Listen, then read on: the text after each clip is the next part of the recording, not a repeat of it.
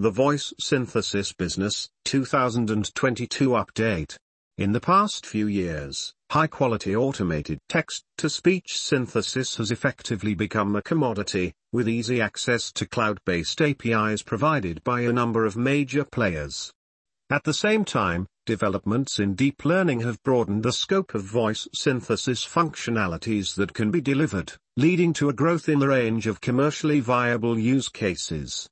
Today our podcast Art Intel and me, Brian, the artificial intelligence voice, will take a look at the technology features and use cases that have attracted attention and investment in the past few years, identifying the major players and recent startups in the space.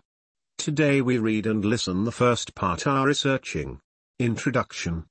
Humans have been fascinated by the idea of making machines sound like humans for quite a long time, going at least as far back as Wolfgang von Kempelen's mechanical experiments in the second half of the 18th century. In the modern era, early attempts at computer-based speech synthesis were already appearing in the 1960s and 1970s, and the 1980s saw the arrival of the DE Talk system, familiar to many as the voice of Stephen Hawking. The outputs from early applications based on Forman synthesis sounded too artificial to be mistaken for human speech and were generally criticized as sounding robotic. Subsequent products based on unit concatenation dramatically increased the naturalness of the synthesized speech, but still not enough to make it indistinguishable from real human speech, especially when uttering more than a few sentences in sequence.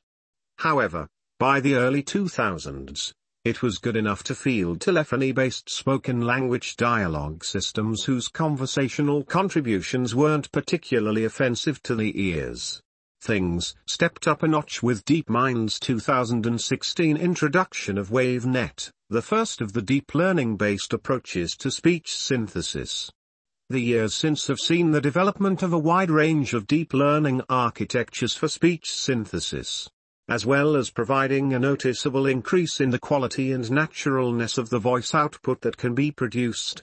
These have opened the door to a variety of new voice synthesis applications built on deep learning techniques. So, given the advances made over the past few years, what does the commercial voice synthesis market look like today?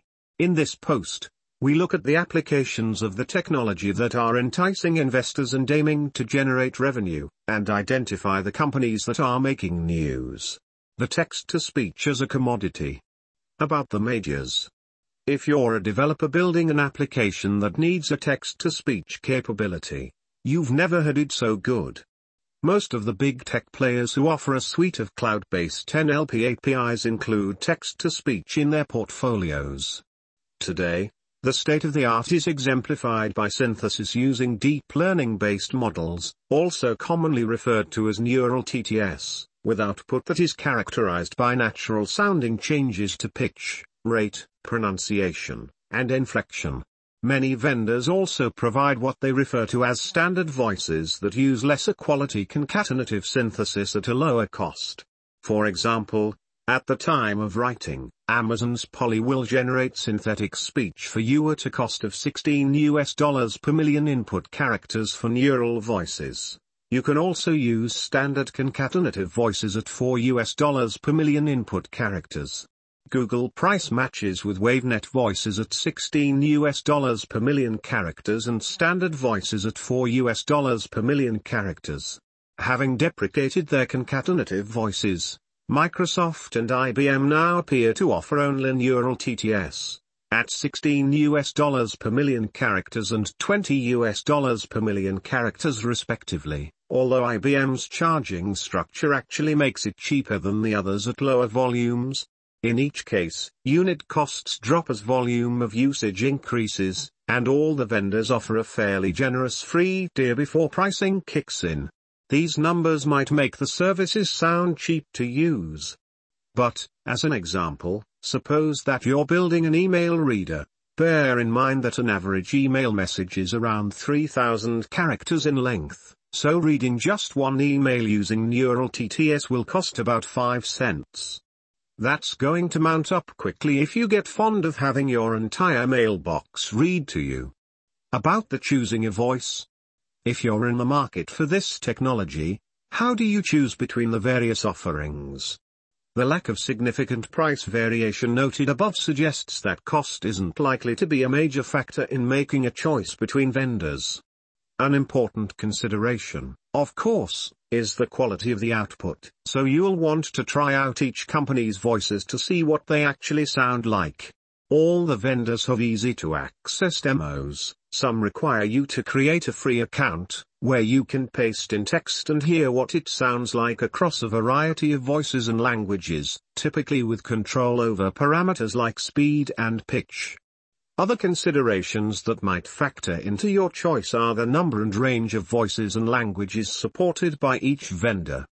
At the time of writing, Microsoft appears to be in the lead with 217 neural voices across 119 languages, and Google in second place with 220 plus voices, 90 of which are neural, across 40 plus languages and variants. But every vendor's portfolio is growing over time, so those numbers may well be out of date by the time you read this, and someone else might be in the lead. You'll also want a voice that is a good fit for your application. For many languages, vendors will typically offer at least both a male and a female voice. Not surprisingly, the number of voices on offer depends on the size of the market. US English is particularly well supported. Google offers 20 different US English voices. Microsoft offers 15, Amazon offers 9, of which 3 are child voices, and IBM offers 7. Selecting a gender for your application's voice may carry the risk of reinforcing stereotypes. Currently, none of the big players offer what might be considered non-binary or gender-indistinct voices, but this is likely to change. Back in 2019, a team of Danish researchers developed a gender-neutral voice called Q. In 2020, Accenture collaborated with Seaproc to create Sam, a non-binary voice that was subsequently made available open source, and earlier this year, Apple announced that Siri would have a less gendered voice option in iOS 15.4. So we might expect to see explicitly gender-neutral offerings in the majors' catalogs before too long.